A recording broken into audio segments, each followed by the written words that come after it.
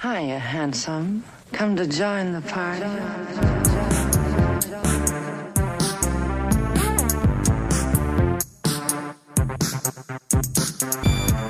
Hey, party people. Welcome to the Patrauma Party, where we drop acid for the first time, and just as it hits, we go outside to pile into our friend's car, only to find that someone smashed the window out and stole the stereo system.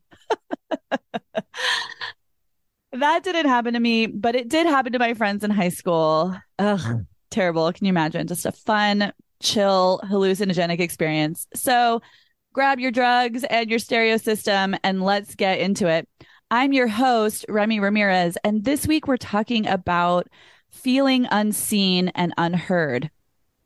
I think for a lot of us who grew up in the 80s or 90s when the parenting style was like, I mean, not everyone's parenting style, but a common parenting style was like, if you're going to cry, you can go into your room, right? Like maybe this topic is super relatable, but of course, those parents, like people who grew up in the 50s and 60s when the ethos was like children are meant to be seen and not heard, definitely experienced this form of trauma. If you grew up around narcissists, have narcissists in the family, work with narcissists, partnered with a narcissist, if you've been around a narcissist ever, you 100% have experienced feeling unseen and unheard.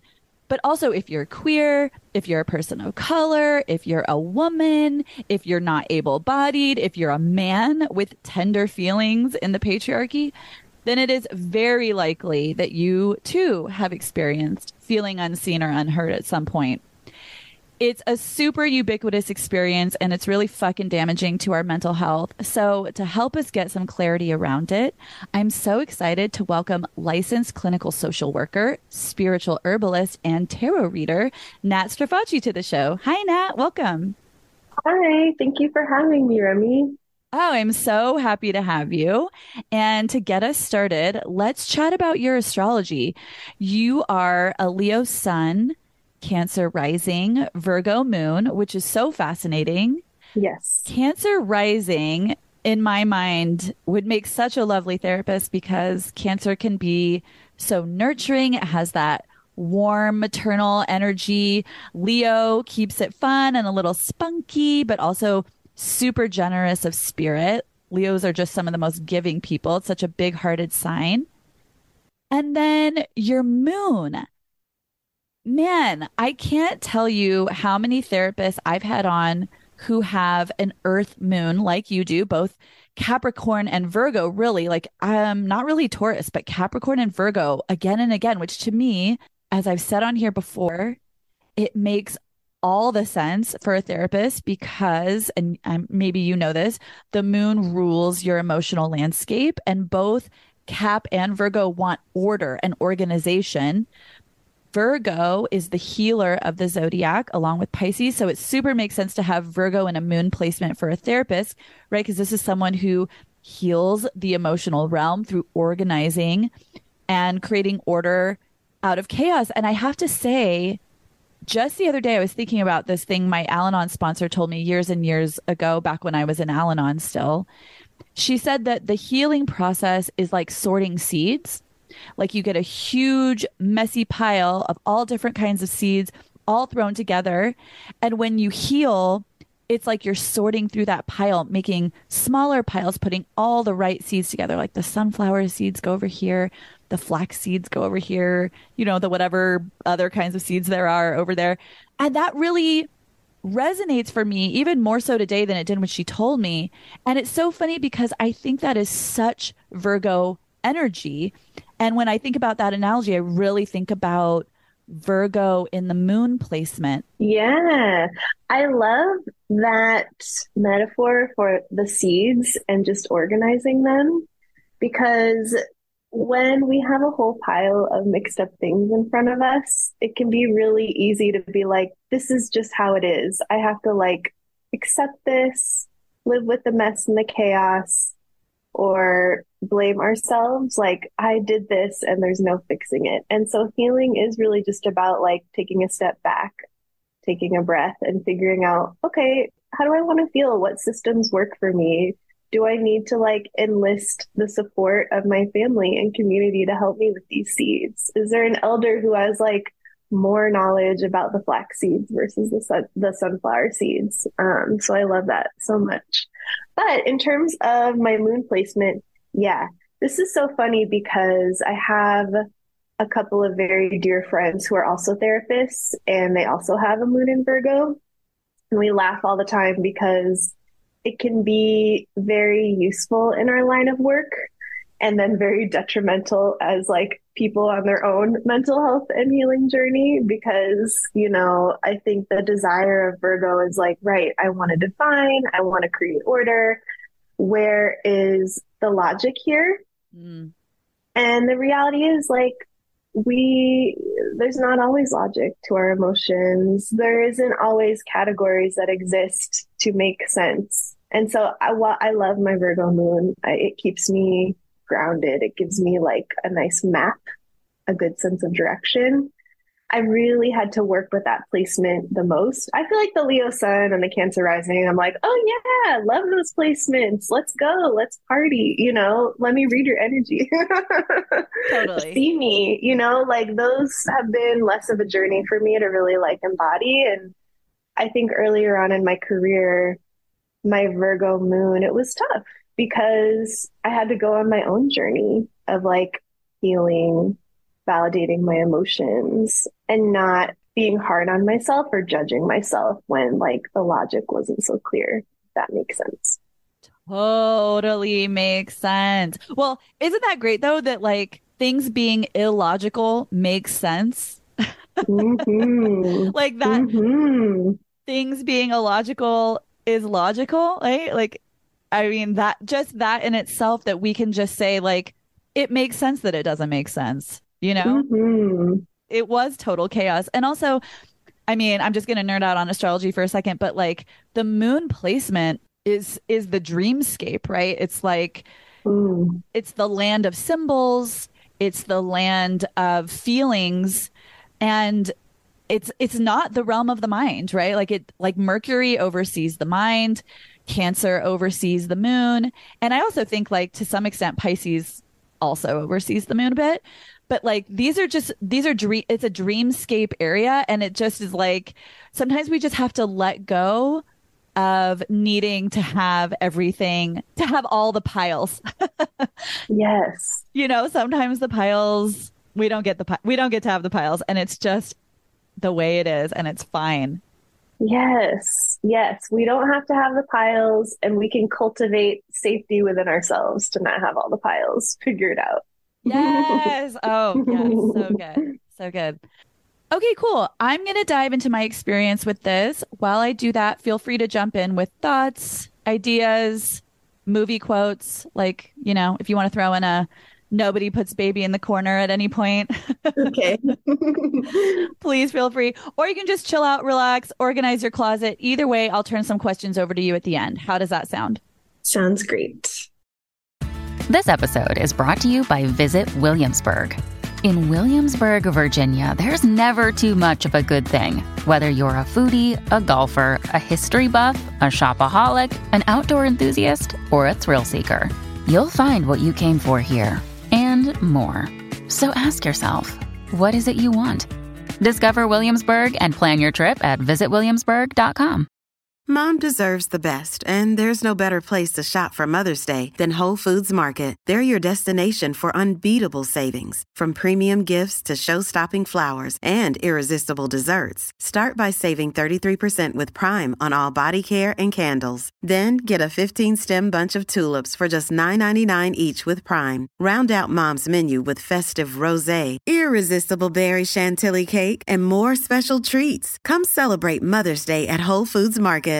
Another day is here, and you're ready for it. What to wear? Check. Breakfast, lunch, and dinner? Check. Planning for what's next and how to save for it? That's where Bank of America can help. For your financial to-dos, Bank of America has experts ready to help get you closer to your goals. Get started at one of our local financial centers or 24/7 in our mobile banking app. Find a location near you at bankofamerica.com/talktous. What would you like the power to do? Mobile banking requires downloading the app and is only available for select devices. Message and data rates may apply. Bank of America N.A., member FDIC. Okay, cool. Here we go.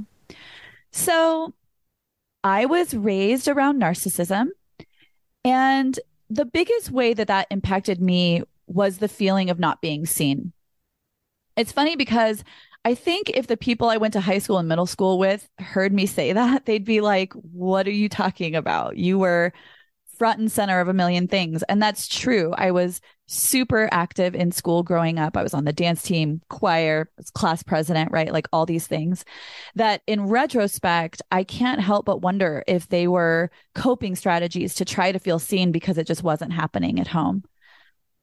I could name a million examples of this, but here's one that recently occurred to me. And I'll also say, if you grew up around narcissism and you're just now realizing it, memories will start to reveal themselves slowly where you'll be like, wait, what? No, that wasn't okay. So when I was growing up, I was spanked like many children were in the 80s. But I remember that one of the things my mom would say when she spanked us was that it hurt her more than it hurt us. It hurt her more to hit us than it hurt us to be hit. So here's my mom pulling out a wooden board, hitting us with it repeatedly. We're sobbing. And then on top of it, telling us that her pain was bigger than ours in that moment.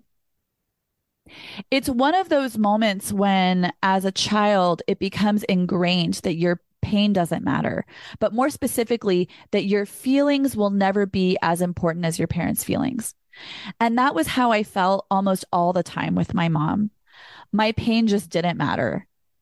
When I was growing up, anytime I told her that she had upset me or hurt my feelings, she would say, "You're attacking me and I don't deserve this. I gave up everything for you." My mom had been severely abused as a child, and she was also a single mom. She left my dad because he was abusive, and then he never paid child support. So between those two things, my mom expected that we revere her, feel sorry for her, take care of her emotionally, et cetera, et cetera. She was the one in the house whose pain was prioritized. Her suffering was on full display, but ours was constantly silenced or disregarded. And I should also say this was all sort of unpredictable. There were times when my mom was really kind and supportive when I was going through something. But when I look back on it, it was only if it didn't compete with her emotions being prioritized. Another example of this is this one time when I was in high school. I had a presentation the next day in my history class, and I needed to make a poster for it. So I went to the hall closet because there was a really big pad of thick drawing paper in there, like the size of a poster board. And I took a piece of this paper from the pad and started making my poster in the living room. And my mom came out, saw what I was doing, and went absolutely apeshit. She started screaming and saying that that was her paper and I had no right to use it, that all we did was use her, which was something she actually said a lot, that we used her. And then she said that I was grounded and made me go to my room. So I went to my room sobbing, and I called my boyfriend in tears, telling him what had happened and that I was grounded. And my mom threw open the door, ripped my phone out of my hands, pulled it out of the wall, because this was the 90s when people had landlines. And then she left and slammed the door. And that example is so interesting to me because not only was I not being seen for the fact that I was being a good student, right, which was something she expected of me, but I also wasn't allowed to be heard, literally. I wasn't allowed to tell anyone about it, as is really common with narcissists, because she didn't want my boyfriend to have a bad opinion of her. That was the most important thing. Not that I was crying, not that I was upset, not that I'd been, trying to keep up my grades, but that my boyfriend might not like her as a result of her behavior. So rather than change her behavior or have a conversation with me, I had to be silenced literally by taking my phone so that I couldn't have that conversation with him. So, by the way, if you're not familiar with narcissism and these stories resonate, I encourage you to do research into covert narcissism, which is different from grandiose narcissism and a little harder to identify, I think. I also have 2 episodes on narcissism in case that's helpful, and 2 episodes on parentification, which almost always goes hand in hand with covert narcissism. With my dad, it was worse. And that was because my dad was and is, he's still alive, a, a raging narcissist. But unlike, and I mean raging, I guess, in both senses of the word. But unlike my mom, he was super emotionally shut off. My mom raged, but her rage was almost always rooted in an emotional meltdown. So if we could sort of tend to her emotions or take care of her emotions in some way, we could sort of fix the situation. My dad raged for reasons like, one time we were on a road trip and I needed to pee, like when I was 13, and then he raged at me. Another time because I'd misplaced a $10 bill when I was 8. And there was never a way to fix it because he never exposed his emotional landscape in any way. With my mom, I felt seen as long as I was happy and people pleasing and successful and didn't make any mistakes, right? Like apparently using her art paper was a mistake, but of course I couldn't have known that. But like if I could stay out of those things and just like be happy and boost up her self-esteem and boost up her cheerfulness, then I could feel seen. I just wasn't allowed to be sad with her in general, right? Like that would lead me to being rejected in various ways. But if I stayed upbeat, I could stay on good terms with my mom. With my dad, I was just never seen. He didn't give two shits about my success at school. He couldn't care less that I was class president or on the dance team.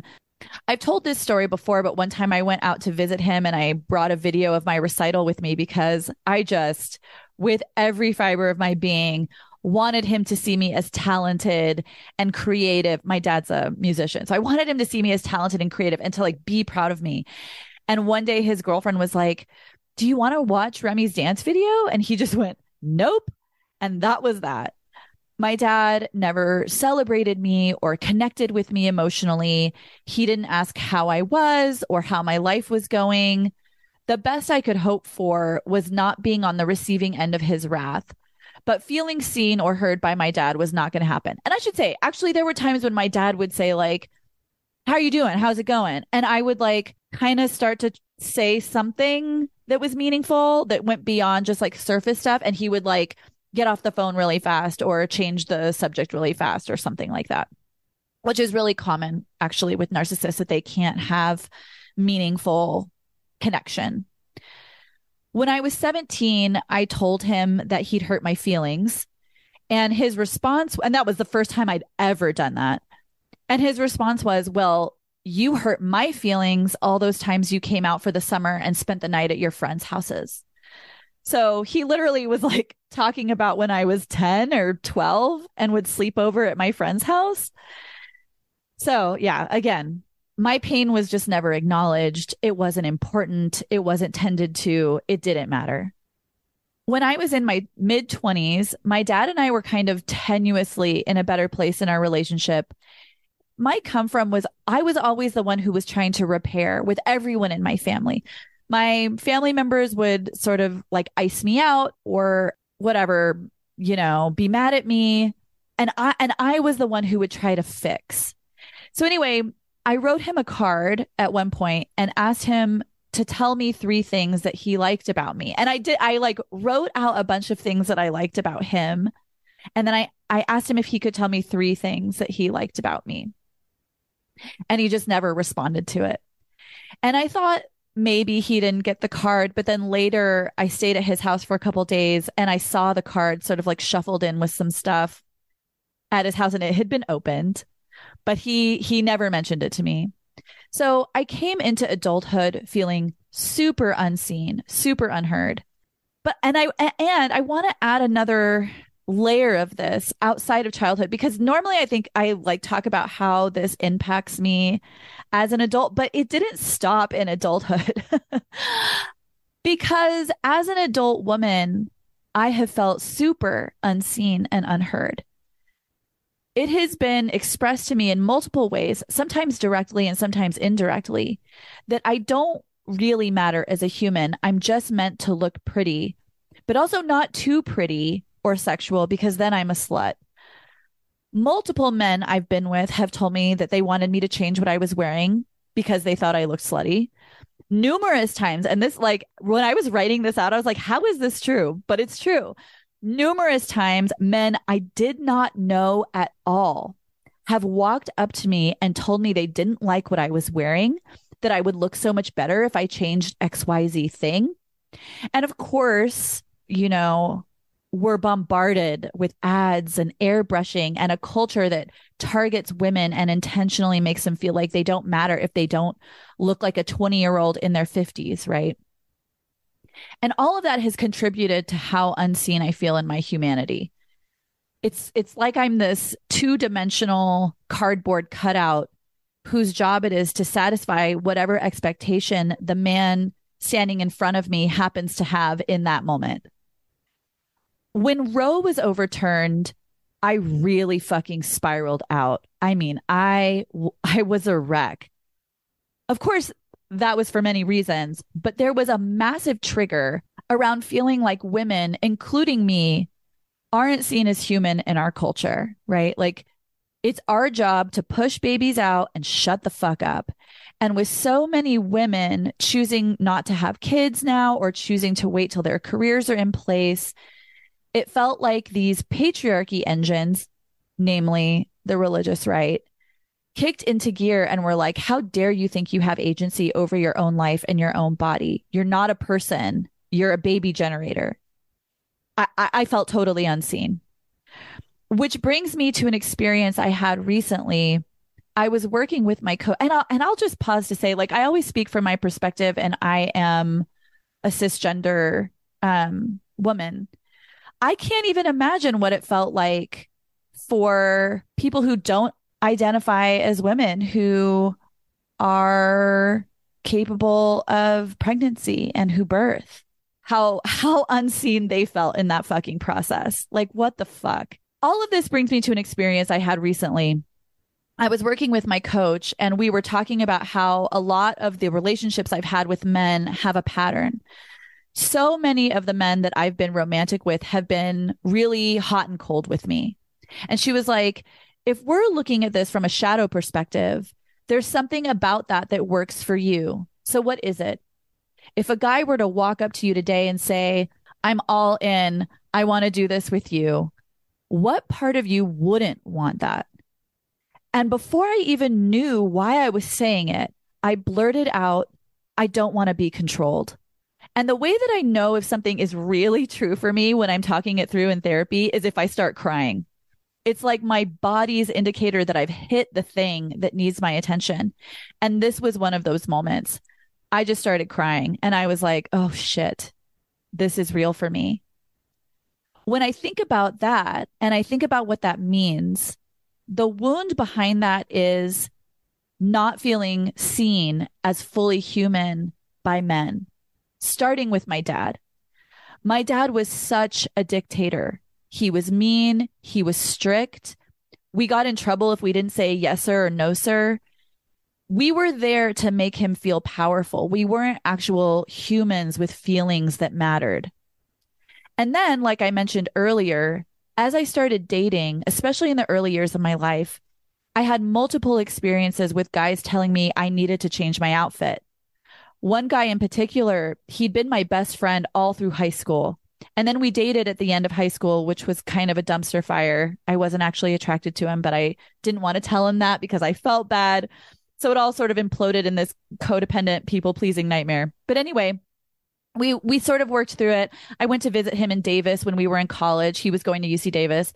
And we were about to go meet up with his friends. And he told me to change because he didn't want them to get the wrong idea about me. I really can't emphasize enough the heartbreak of that moment. This was someone who I had loved as a best friend and who I thought deeply knew and respected me and loved me. And suddenly he's telling me that I'm just a reflection of him to these people that he'd known for like less than a year, when he and I had been best friends for like 5 years and we'd been through all this stuff together. What was really crazy about that moment, this guy told me to change, and I did because I was, not who I am now. But I wouldn't stop crying, which, like, we just talked about me crying and how, like, It's such an indicator for me. But we were in his car driving to this barbecue and I'm just weeping, like fully weeping into my hands. And finally I told him, you need to take me back to your house because I'm just not going to be able to socialize. I can't stop crying. And he did. He drove me back, dropped me off, went to the barbecue, stayed at their house overnight, showed up the next morning, didn't say a word to me, walked right past me, didn't say a word to me, and then took me to the airport in silence because I was upset that he told me to change because he thought I looked like a slut. It was just so deeply cruel. And man, if there was ever a moment in my life when I didn't feel seen in my humanity, when I felt like who I was as a person didn't matter, that my needs were meaningless, that my feelings were meaningless, that was one of those moments. And again, this wasn't just some dude I'd recently met. This was someone I cared for deeply who I thought also cared for me. But this control piece, right, makes me feel so unseen. In my exploration of being in relationship to men and looking deeper into why I haven't ever, as an adult, had a proper boyfriend, meaning after high school, I've never been with someone and been like, hi, good to see you. This is blah, blah. He's my boyfriend, right? Like that's never happened to me post high school. When I was thinking about that, I really tapped into this core wound around these people, right, in my head, these people don't see me as human. They don't see me. When I was in my late 20s, I was living in San Francisco and waiting tables to put myself through fashion school. And the restaurant where I worked had this chef who was becoming increasingly friendly with me. And then one night he tried to kiss my neck and I dodged it. The next time I came into work, it was my job to set up all the tables with silverware and plates and stuff.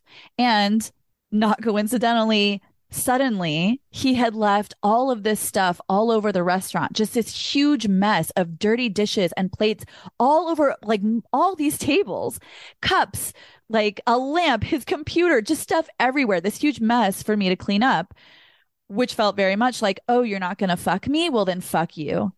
And when I went downstairs and found him and asked him about it and was like, this sets me back like 45 minutes. This isn't part of my job description to have to clean the whole dining room before I set up. It's supposed to be clean when I walk in. He had me fired.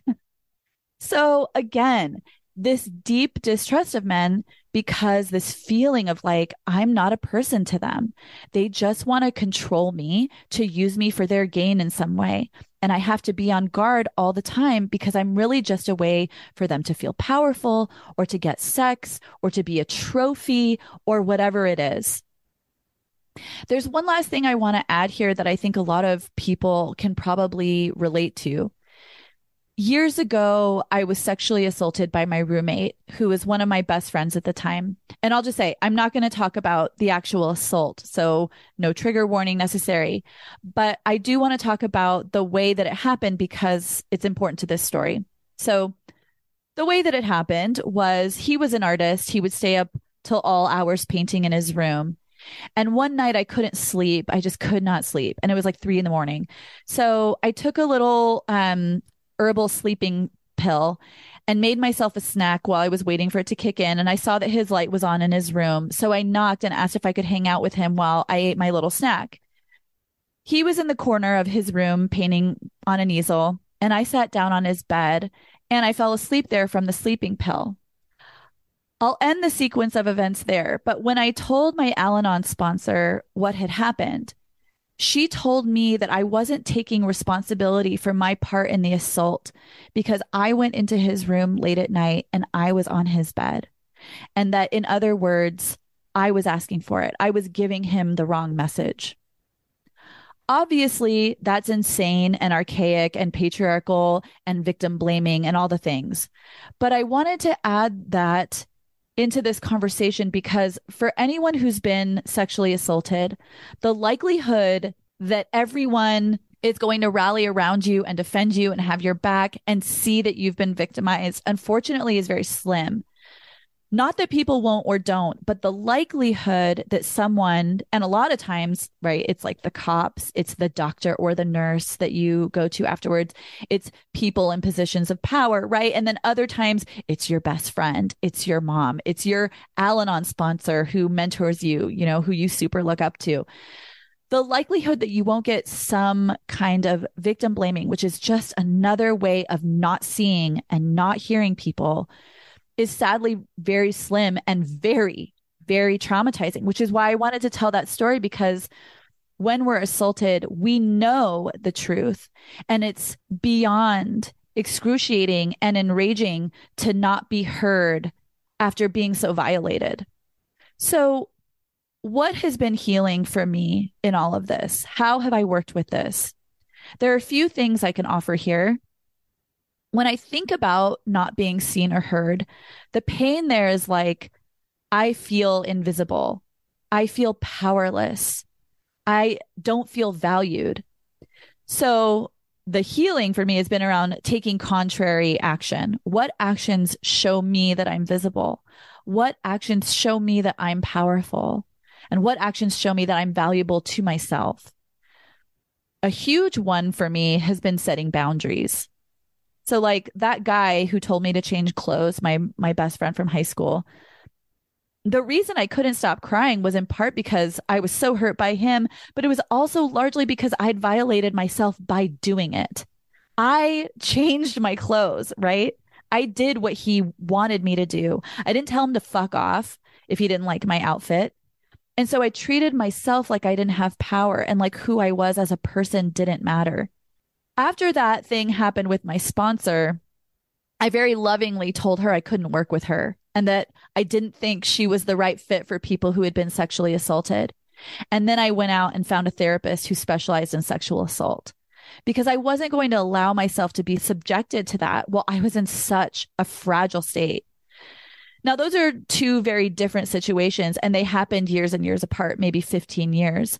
But if the assault had happened 15 years earlier at the age I was that day of the barbecue, I most likely wouldn't have been able to set that boundary with my sponsor. Boundaries don't come overnight. And especially if you were raised in an abusive home, you have your work cut out for you because you probably have no boundaries at all, or you have really rigid boundaries where you shut everyone out. And you wouldn't have had an Al-Anon sponsor in the first place because you would have been like, fuck everyone. But the only thing that's worse than someone treating you like your humanity is invisible is you treating yourself like that. So boundaries are huge for me because without them, I can't walk away from the people who refuse to see and hear me. And that's a non-negotiable for me now. People who consistently don't see or hear me, I have to set boundaries with them, and that's on me. I talk about this one a lot, but a few years ago, I went hard on affirmations. My coach designed affirmations for me that were like, my feelings matter, my needs matter. I get to be heard in my friendships. I deserve friends who reciprocate my generosity. And what was so crazy about these affirmations was that when she gave them to me, I didn't even really see why they were necessary. I wasn't like, man, I'm really prioritizing other people's needs above mine, or like, I'm dumping all my energy into people who can't show up for me. In other words, again, I didn't see myself.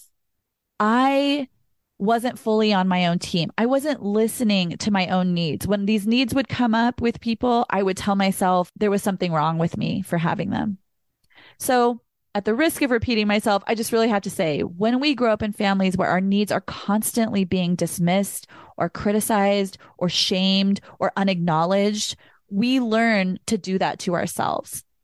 Again, using that dude telling me to change as an example, he didn't hold a gun to my head. I could have said, bro, this is what I'm wearing because I like this outfit, period. But I didn't listen to my own core needs to be free to be myself. And that had been my pattern for years and years, all my life. So when my coach was like, we need you to work on these affirmations every day, twice a day, it was because she could see that I wasn't listening to or seeing my own needs. I was dismissing myself over and over again. So I think getting an awareness of those ways that we don't see or hear our own needs and taking contrary action, whether that looks like doing these affirmations, putting new boundaries in place, both, right? Or whatever it looks like for you. It's so important because after a couple months of doing those affirmations, I started showing up in relationships with like much firmer boundaries. I was like, yo, getting my needs met for emotional safety and respect is not up for debate, which meant I had to walk away from some people and I had to completely change my relationship to other people. Another thing I want to bring in is that one of my personal favorite cognitive distortions is black and white thinking and eternity thinking, which a guest I recently had on the pod talked about. She talked about eternity thinking. Black and white thinking is like, all men want to control me because they don't see me as human, so I can't trust any of them. Eternity thinking is, it's always going to be like this. It's never going to change. These are trauma indicators. So when they pop up, I know there's trauma behind it. It's not the truth. It's a lie I tell myself to protect myself from disappointment and vulnerability.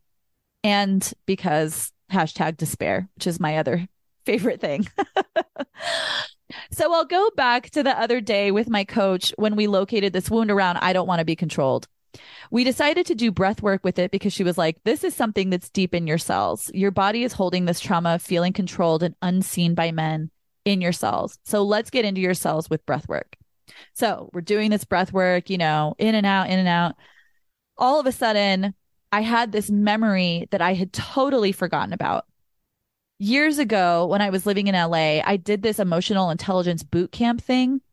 And part of it was this 5-day intensive where you had a buddy, a person who was your partner through the whole thing. There were probably like 80 people in this intensive, and you're interacting with all of them to some extent, but you and your buddy had to keep coming back to each other. My buddy was this guy, I think he was probably in his early 30s at the time. He was Mormon, very sort of all-American, good-looking, sweet demeanor. But I mean, we couldn't have been more different from each other. I mean, other than the fact that we were both, personable, kind of outgoing people. But if there's a religion that triggers my feminist, like, I don't want to be controlled rage, I can't think of a better one than Mormonism.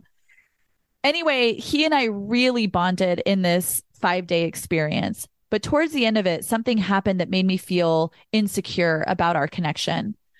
I can't remember what it was that triggered it, but I was just feeling insecure about whether or not I was important to him as his buddy. It had never been safe at any point in my life to tell people something like that, though. But here I am at this emotional intelligence intensive where the whole thing is about vulnerability. So I just gathered my courage. I asked him if he had a minute to talk, and I told him. And I remember we were sitting down, and when I was done talking, he took a deep breath, took my hands in his, looked me in the eyes and said, "What can I do?"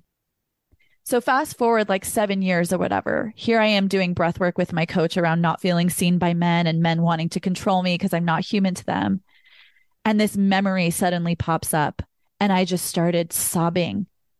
It was so emotional to remember how healing it was to be seen and acknowledged and deferred to and respected by a man. He didn't try to control my experience of him by arguing with me or making me wrong or dismissing me or belittling me or any of the things I was used to. He wanted to hear me. He wanted to know what he could do so that I would feel seen by him. So for me, since black and white thinking and eternity thinking are my distortions of choice, this practice of challenging those thoughts with memories like these, even if I have 100 examples of times that I've felt unseen or unheard as a woman, and then like 2 of being deeply seen and heard, part of my work is using those 2 as anchors for me to be like, I know for a fact that not 100% of men are going to treat me like I'm not human because I've had this experience. And that means I can have more of those experiences. Also, the better I am at seeing and hearing my own needs, the better I am at identifying relationships that can provide that for me. And also the better I am at identifying relationships that can't provide that for me. When I get better at that, because I'm changing my relationship to myself, the more I draw in healthy relationships that support my new belief and new practice that I am seen and heard. Hey, it's Ryan Reynolds, and I'm here with Keith, co-star of my upcoming film, If, only in theaters May 17th. Do you want to tell people the big news? All right, I'll do it. Sign up now and you'll get unlimited for $15 a month and 6 months of Paramount Plus Essential Plan on us. MintMobile.com/switch. Upfront payment of $45 equivalent to $15 per month. Unlimited over 40 gigabytes per month. Face lower speeds. Videos at 480p. Active Mint customers by 531.24 get 6 months of Paramount Plus Essential Plan. Auto renews after 6 months. Offer ends May 31st, 2024. Separate Paramount Plus registration required. Terms and conditions apply if rated PG. Okay, Nat, how are you doing over there? I'm taking it all in. And I just want to say, thank you for choosing to be vulnerable and show up in this way, and share these very personal and also formative experiences with a larger audience. I think it's really normalizing and validating. And I'm just thinking about folks who are hearing what you've experienced, and I'm hoping that they're feeling seen and heard in this. So I'm taking it all in. There's a lot there, and I thank you for your honesty. Yeah, and I also hope that people are feeling seen and heard. When I think about why I started the podcast, that was a lot of the reason why. So, yeah. Well, cool. Well, then let's jump in. Yeah. Let me just go ahead and ask you this. In the work you do with your clients, what are the different ways you've seen people feel unseen and unheard? Yeah.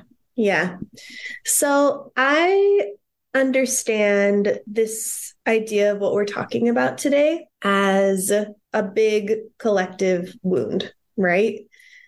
This is a huge trauma in our society. And so how I understand healing and healing work is if it's affecting an individual, it's affecting families. If it's affecting families, it's affecting our community, it's affecting our earth, right?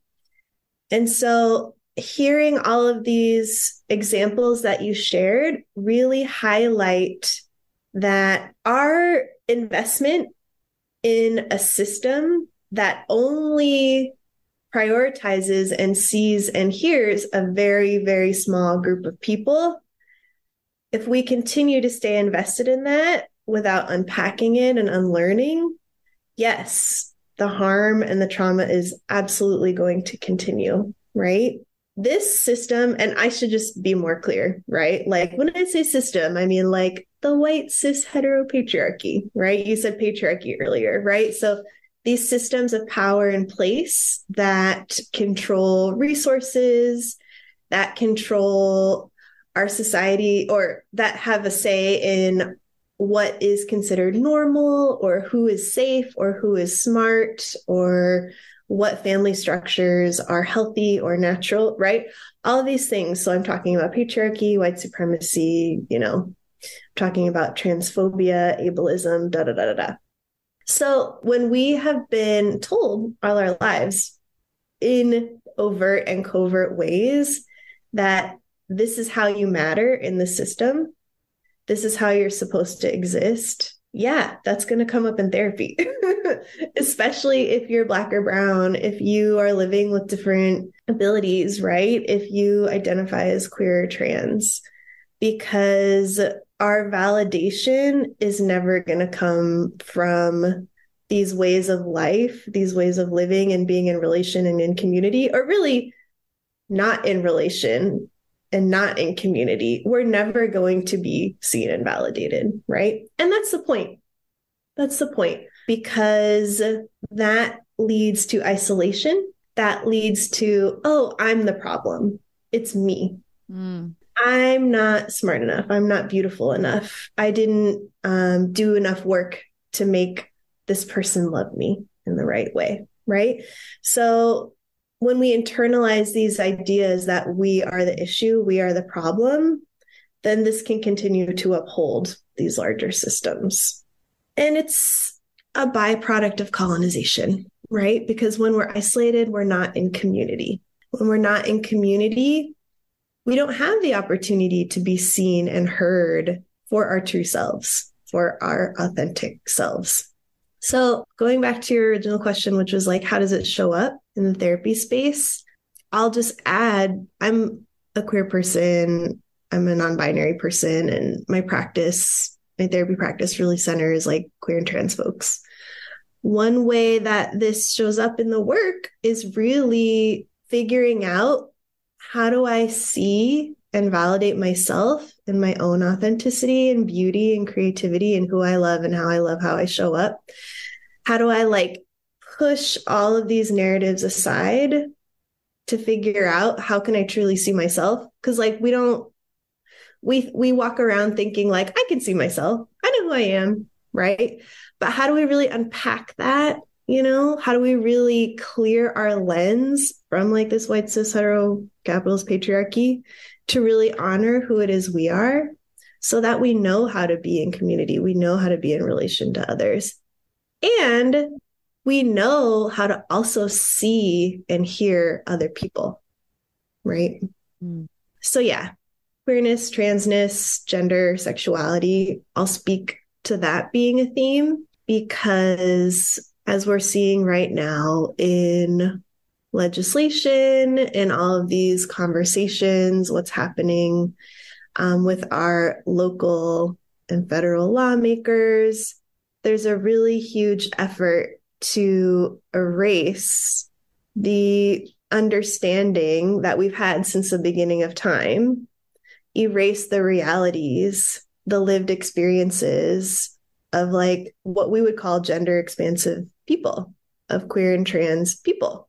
Yeah. And I think I love that you brought that in, because that is absolutely true. The way that queer and trans folks have been targeted is 100. I mean, like if you're talking about feeling unseen in your humanity, that is absolutely one of the ways. I also like, I was watching a TikTok yesterday actually, that talked about, it was listing reasons why Black people were lynched in the 40s. And the reasons were like annoyed a white woman, reprimanded white children who were throwing rocks at her, like things like this, that where I was like, this is such a legacy, a trauma legacy of not feeling seen and not feeling heard, and like your humanity just not getting to matter at all, to the point where your life is in danger. And I think so many people, and even as I was thinking about this, and I was thinking about white, cis, hetero men who are depressed or who were sexually assaulted, and the ways that they're also not able to be seen and heard, just all of these ways. And I love that you bring in this community aspect, because like, yeah, this is part of the system. This is the point. And I love that you said that this is the point. The point is for you to feel like there's something wrong with you. And it's so, I love the way that we can think about the system trickling down to the family, because when you said that, I was like, holy shit, that is how I grew up feeling. Like, I just don't love my dad in the right way to get him to respect me. Like, something's wrong with me. I grew up feeling so like there's something wrong with me that he yells at me. Right. And that's like, that is the system. And then that's how it ends up looking in the family. Yeah. And I'll add, while it's not the work of making excuses for or saying it's okay how folks have harmed us, their actions, part of this lens, part of our own healing journey is that we expand our capacity to see, oh, things like narcissism, we know that that's a trauma response. Mm-hmm. We know that how people show up, how people who cause harm or people who abuse, you don't enter into that cycle without having experienced that yourself. Totally. Yeah. And so we don't make excuses for, we don't say that that's okay, but we must understand that the way our healing journey goes, the things we're healing from, our wounds, they don't start with us. We're not the first. We're not the only. And unfortunately, right? Like, this is how intergenerational trauma works. Yeah. It doesn't end there, though, because also intergenerational healing, right? We have huge capacities to heal, right? Colonization doesn't get to dictate, okay, we have all this trauma, all this wounds. Well, I give up. It's the end. No. part of the healing and the unlearning and the unpacking that happens when I'm working with folks is like, how do we divest from this so we create new communities? What are the legacies that have been passed down to us that maybe have been hidden a bit? Who do we have to learn from? What structures are already in place? What practices did our people, regardless of where your people are from, right? What are the practices that they had in place already to stay well, to stay in relationship to each other? Because I guarantee you, long before therapy, as we understand it in this like very short Western timeline, long before that happened, we knew how to stay well, right? We knew how to stay well. We knew how to see each other and take care of each other. And I'm not saying we didn't struggle with plenty of issues back then too, but I think we've been sold this idea that therapy is the one way. Our problems are isolated. Our problems are either individual or they're in our family. And we really have to do the work of clearing our lens and being like, no, my wounds, my trauma is connected to my caregiver's trauma. It's connected to the people who came before them. It's connected to what happened to my community when we were displaced. What happened when we were incarcerated? What happened, wherever, your family is in the world and their experiences of colonization, like what happened there? And how do I see myself in this larger structure, right? Yeah. And I love that one of the pieces you brought up was what happens as a result of this structure is isolation. Yes. I'm curious, what are the other ways that feeling unseen and unheard can impact our mental health? Yeah. So I think we're seeing a lot more conversation, especially I feel like in the past few months, around this idea of loneliness. There's like a lot of articles being written. The science is like, yes, loneliness impacts us very negatively. Our physical health, not only our emotional, mental, spiritual health, but like physically, we are unwell when we are more lonely.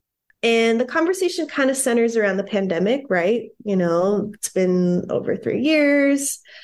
But I really think that the pandemic spotlighted what wounds we were already dealing with in our culture and our society. And so with isolation and loneliness, to me, feeling unseen and unheard, that's about disconnection, right? That's about disconnection. That's about not being in authentic relationship. And I think with loneliness in particular, we don't get to practice, as you brought up this really beautiful example, you got to like create a new experience for yourself, like you formed new neural pathways, you had a corrective experience, right? Like when we're isolated, when we're lonely, we don't get to have those rich experiences of different possibilities. There's another way that this story can be told. I'm safe to experience different ways of being in relationship, right? But we don't get to do that when we're isolated and when we're lonely. And when I'm talking about this, I'm in no way saying stop being lonely, right? I'm saying no, loneliness and isolation is a byproduct of this collective trauma of colonization, of our individual and family trauma. So I hope that's clear. Yeah, that's totally clear. And that resonates so hard for me. Loneliness has been like, I've talked about it on here before, but I sort of came into adulthood feeling like there was just this gaping hole of, I want to say desire, but desire sounds like it has like a sexual connotation. But it was like a longing. It was just this tremendous emptiness of longing, like this vortex of longing where I was like, I want love. But of course, I didn't really know that that's what it was, but I felt so fucking lonely all the time. It reminds me of there's a line in Sex and the City where Carrie goes, I'm lonely. The loneliness is palpable. And I always like when I saw that episode, it never left me those words, the loneliness is palpable. Like it's like tangible. It's a fucking physical feeling of pain and disconnection, like you said, it reminds me that okay, maybe like a year ago, I was going through some old photos and I found this. I can't remember if I've talked about this on here before, but I found this photo of me and some friends in my bedroom in high school. And on the wall was this painting I had done that I had completely forgotten about. And the painting was of a girl, and her eyes were really wide, like she was terrified. And coming out from the side, like like you don't see a body connected to it. There's just this hand floating out from the side, and it's covering her mouth. It's not her hand, it's someone else's hand. And I looked at that and I was like, I think at the time I didn't know why I was painting that. I was just 16. But when I looked at it as an adult and, kind of putting some of those pieces together, I was like, holy fuck, like not being heard, not like literally my mouth is being muzzled by someone's hand, not feeling seen, like I'm alone in this painting. I guess it was me. I don't know if I was thinking that when I painted it, but this girl is not there's no one else except this force that's like preventing her from saying any, from silencing her. Right. And her eyes being so wide and terrified, and like that sense of loneliness that I saw in that when I looked at it as an adult, I was just like, God, when we're not seen and heard, we don't connect. We lose connection with our own authenticity. And so we lose connection with other people. And the loneliness that drives is so deep. Yeah, I just think that is so intense. And it actually brings me to this next question, which is, how does feeling unseen and unheard as children impact our attachment styles, our relationship patterns, our communication styles when we enter adulthood? Mm-hmm. Yeah, yeah. I mean, I definitely think we've started to touch on this, right? And I want to say something about attachment styles. You're not into attachment styles. Well, okay. I think that there's information to be gathered. I think it's a lens, and I think it's important that we're aware of its origins. I think attachment styles, it's like in the culture now. And the way I hear people talk about it is kind of like astrology.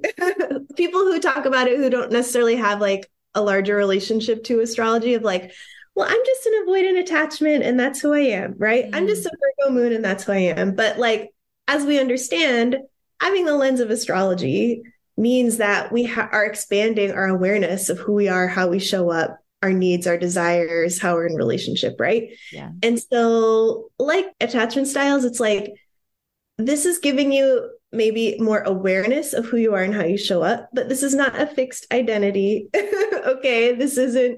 It's not something that can't change. We can inhabit multiple of these at the same time. And, the origins of attachment theory, at least like what we talk a lot about here in the United States, the dude who created it, John Bowlby, he was like a white cis guy. And so how he defined healthy attachment and healthy relationships, attentive caregiver, was it's from a very Eurocentric dyadic family structure.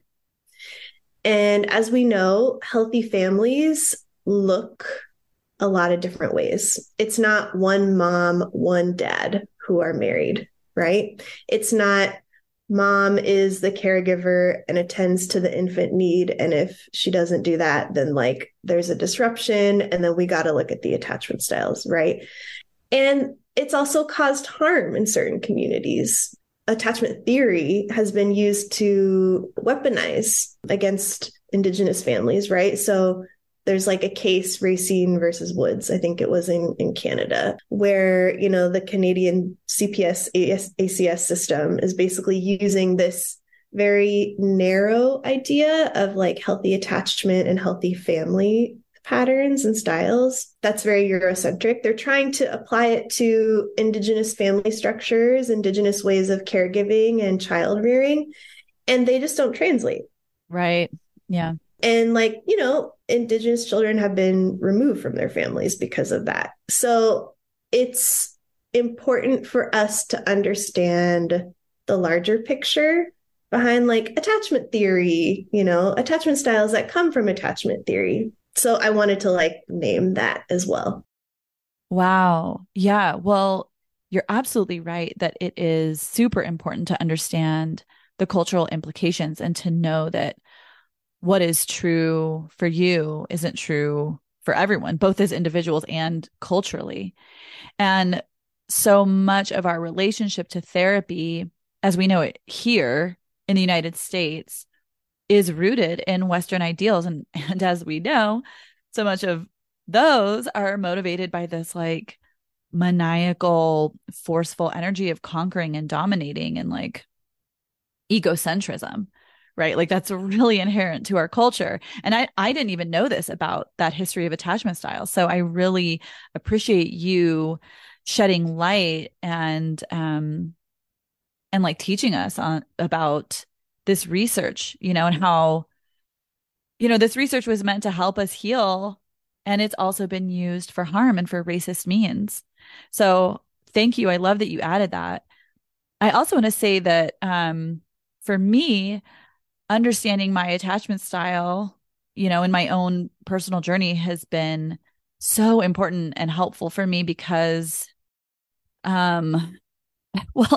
because it made me feel less crazy, honestly. It helped me understand myself and my triggers and why I would get so reactive. So I actually felt really seen by working with attachment styles, but definitely, and thank you for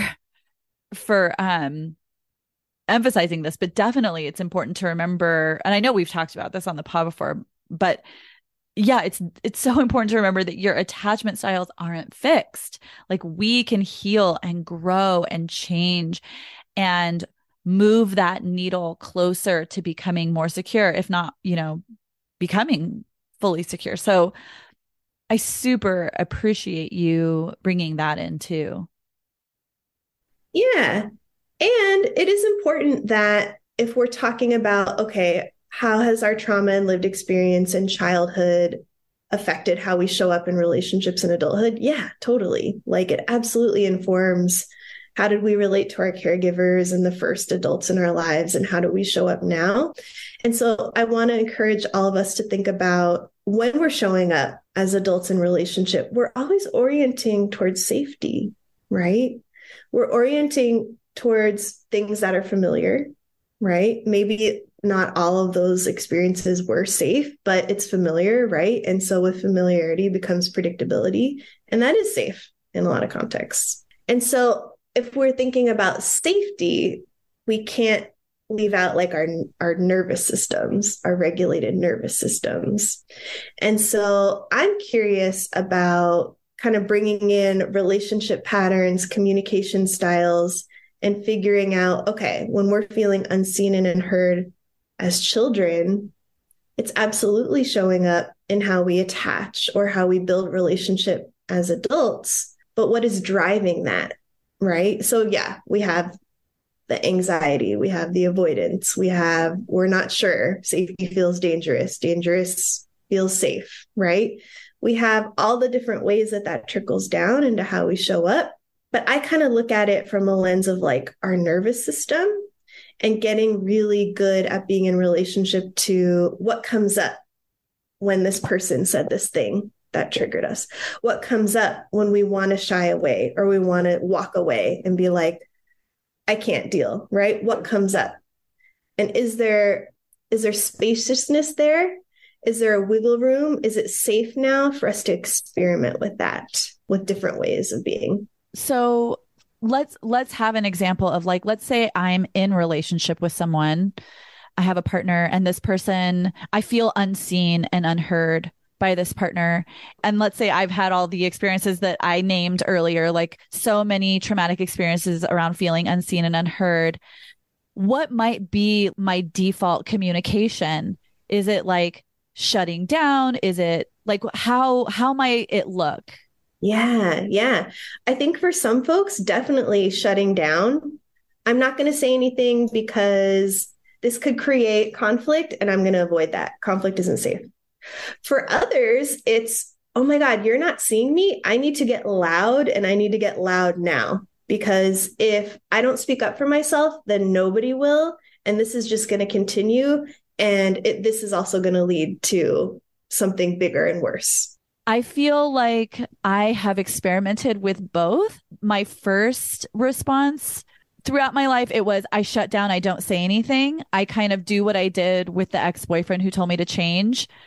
And I just go like, okay, I just have to avoid conflict here because I want love so much. Then more recently, as I started like being like, I matter, I'm like doing my affirmations. I'm like, my fucking feelings matter, whatever. Then I went to rage, or just not really rage, but like, I mean, my version of rage is just like, I'm really mad, and just being like, what the fuck? And just like telling someone like, what the fuck with this?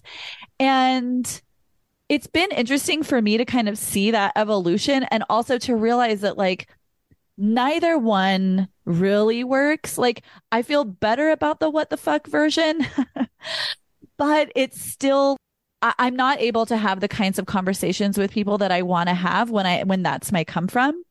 Mm-hmm. Yeah. Yeah.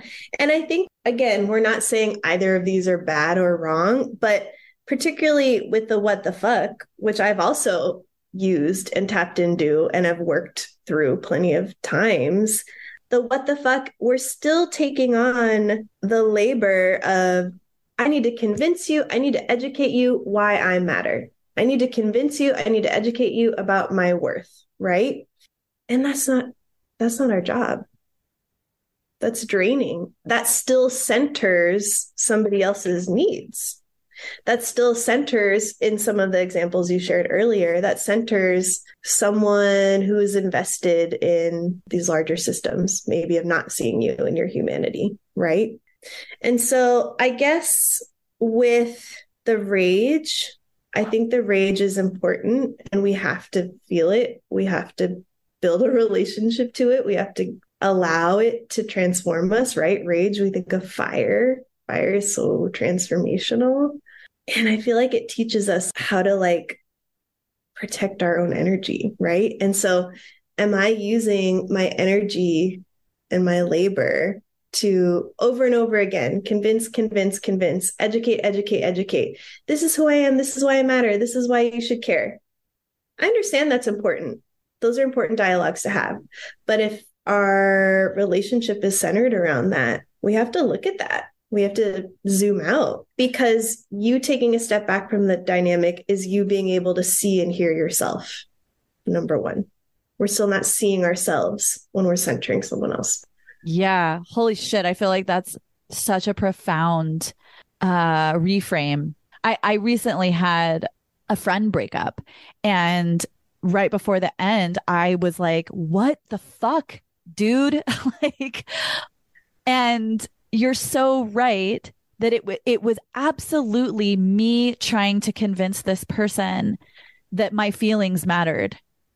And what ended up happening was, shortly after that, this person's, the way that she was showing up with me, I finally looked at it and I was like, over and over and over again, I am not seen by you. I mean, this is a dialogue I was having in my head. I didn't say it to her. I was like, oh, I'm seeing this now over and over and over again. I'm having to beg you to show up with love and care. I was like, I don't want that friendship. I don't want the friendship where I have to scream to be heard, or I have to beg to be seen. And I made the choice for me to walk away from that friendship. But it had never occurred to me that, yeah, when you get in that space where that transformational rage comes up, yes, we want to look at that, but the transformation wasn't about me changing her. It was about me changing me. It was about me saying, yeah, I know I really want a best friend, but this isn't it. This is just not it. Yeah. Yeah. Right. And how do we because we all have those experiences, right? And how do we navigate them in a way where seeing ourselves and honoring ourselves, we stay soft, we stay open, we stay vulnerable, right? Because we have every reason to not.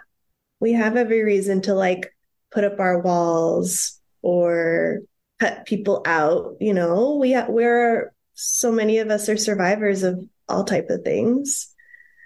And how do we stay open? How do we stay clear about seeing this other person's humanity in that they're not able to give me what I need right now? And that's not about me. That's just where they're at in their journey. Yeah. So let me end with this question. And I feel like it's kind of what we're getting into right now is just like in your experience in the work that you do, what do you find to be effective when we're healing from these chronic experiences of feeling unseen and unheard? So I love that you use the word chronic, right? Because I hear chronic and it's like chronic is community. Chronic, this is collective. This is big. And we know that healing happens in community.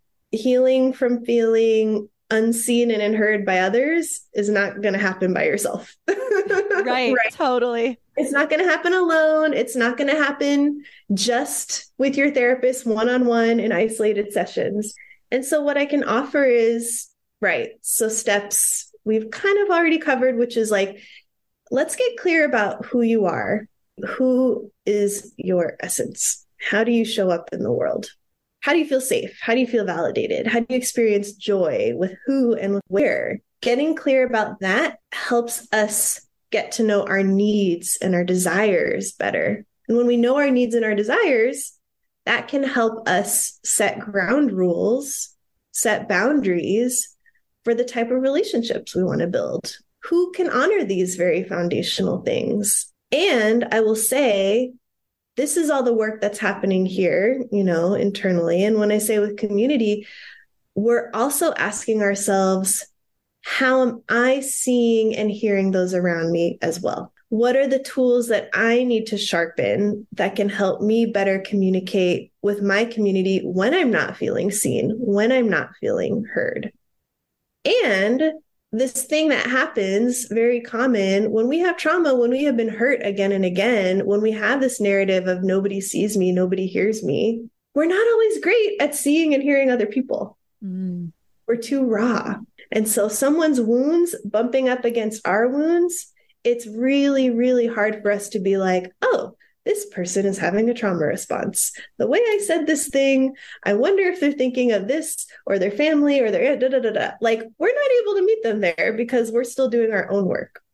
But what I encourage us is the work of feeling seen and heard, we also have to be practicing seeing and hearing others, right?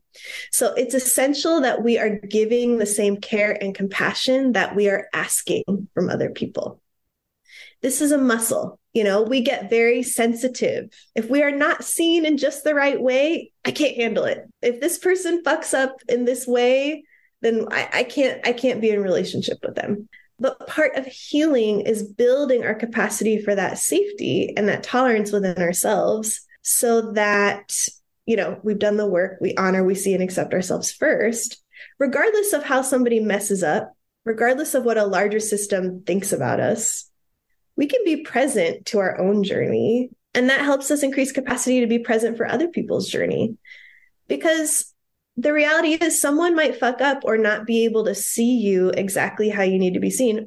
I would say most people are going to fuck up, and most people are not going to know how to see you and exactly how you need to be seen. But that doesn't mean we walk away. When we're doing this healing work, when we're building our capacity, we can hold that with love, and we can hold that with honesty. And part of our work is getting brave when it is safe to say, hey, this is actually how I need you to see me.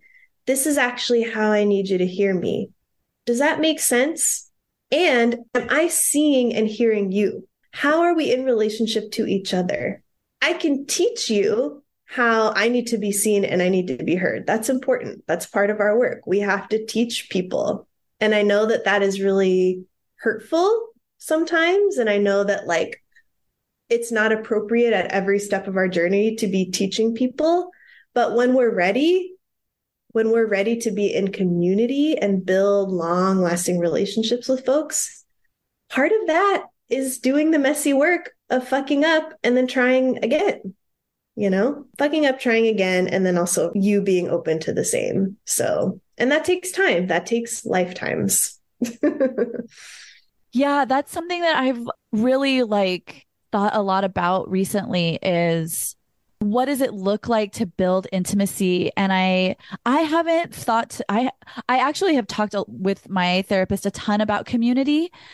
And it's something that I feel like, I don't know why, but it has been something that hasn't felt easy to, I mean, this is a side note, but I went to Cuba illegally once and I was floored by their level of community. Like the way they are in community is leaps and bounds. I mean, and I remember one of these men that I was hanging out with, lovely man, he said to me, "Is it true that in the United States, people don't know their neighbors?"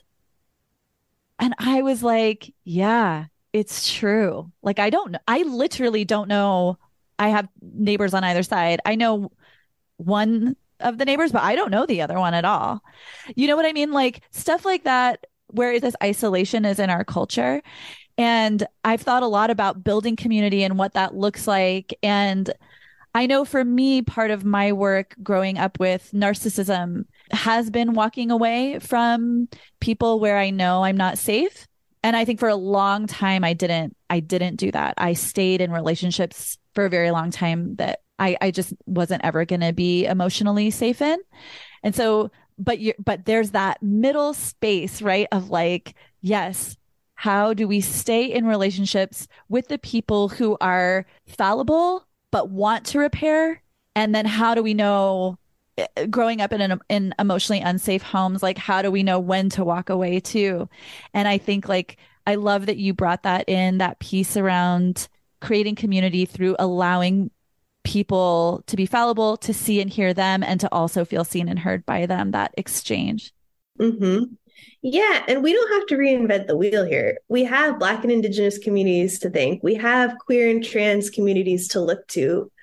Historically oppressed groups that have had to divest from these larger systems out of survival and create their own communities, right? Create new structures and new ways of being in relationship to each other. It absolutely makes sense. You said earlier, the loneliness is palpable. It's like, we're supposed to be in community. Humans are not supposed to exist in this isolated, like capitalism, whatever they have us, we don't even know our neighbors. This isn't natural for us, right? So it makes so much sense that you're feeling that. We all are. Yeah. And we're all healing also. Mm-hmm. Well, some of us are healing. Mm-hmm. Mm-hmm. Yeah. Yeah. I wanted to add one more kind of layer to this conversation, because part of my lens and how I view therapy and mental health care, I bring in spirituality, right? Like, I don't believe that we can separate our mental health from our spiritual health, from our emotional and our physical, right? And so I also don't believe that like the healing and the relationships stop earthside. And so one thing that comes up a lot in my practice, maybe this is like a generalization, but in my experience, at least, being in community and then also being a queer non-binary therapist working with a lot of like queer and trans and non-binary people, our relationship to spirituality is special and unique. And I see like an openness there, especially in the past few years.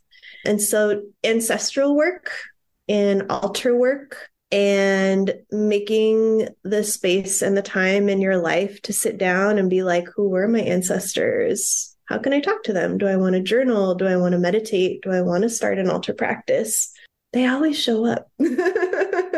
They always show up in really beautiful ways. One of the things that I do like outside of my private practice is mediumship. So when I sit with people for readings, I've never had a session where no spirit didn't arrive. And so with our loneliness, with our need and our desire to feel seen and feel heard, I want to just remind you all that you have ancestors, you have family members, you have folks in the spirit realm who care about you and who want you to see and hear them.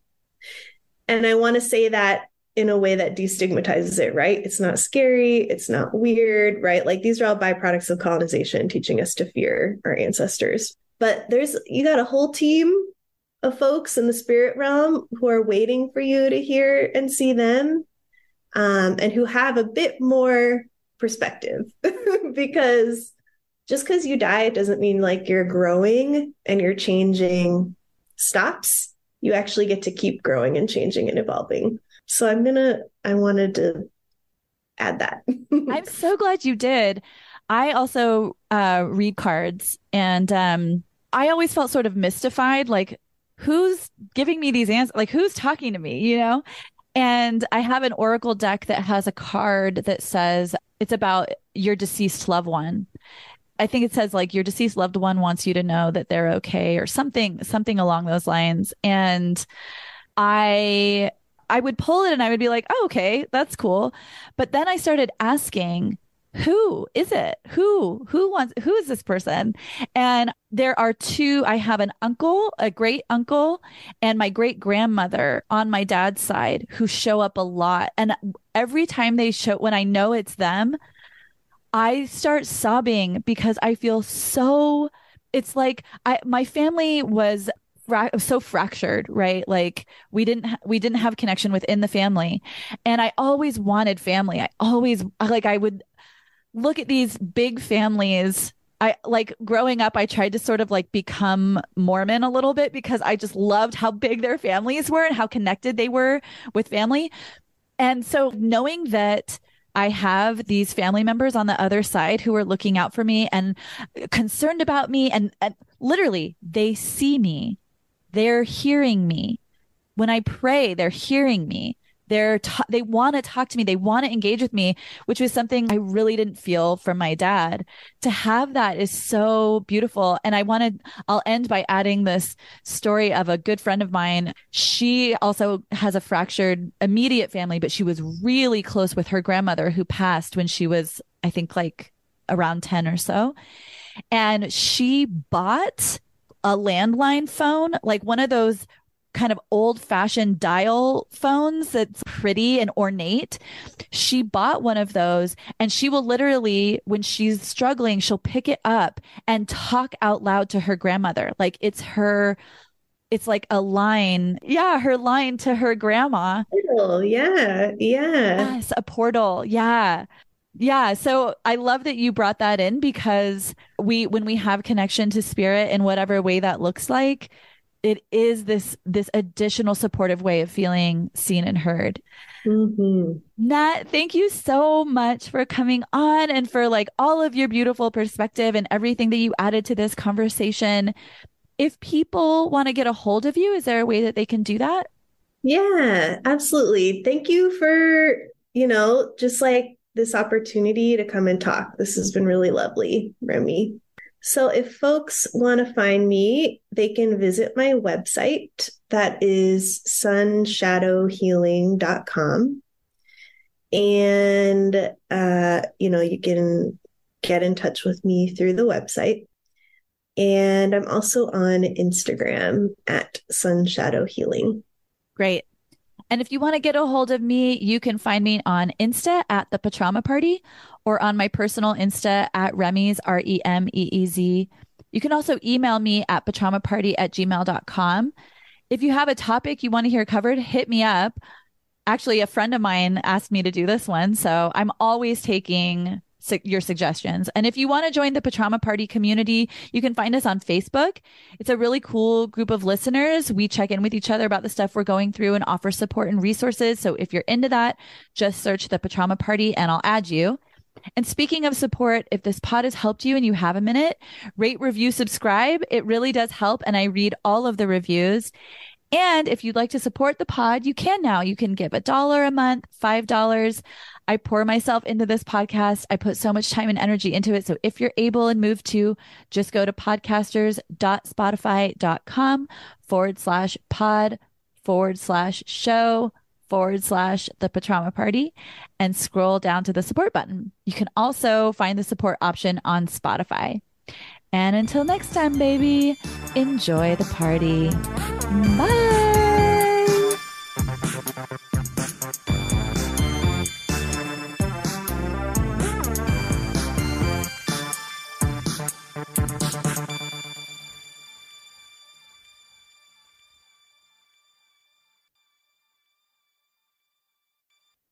The information provided on this podcast is for informational purposes only. None of the material presented is intended to be a substitute for psychotherapy, counseling, professional medical advice, diagnosis, or treatment. If you need to speak with a professional, find one local to you and reach out directly.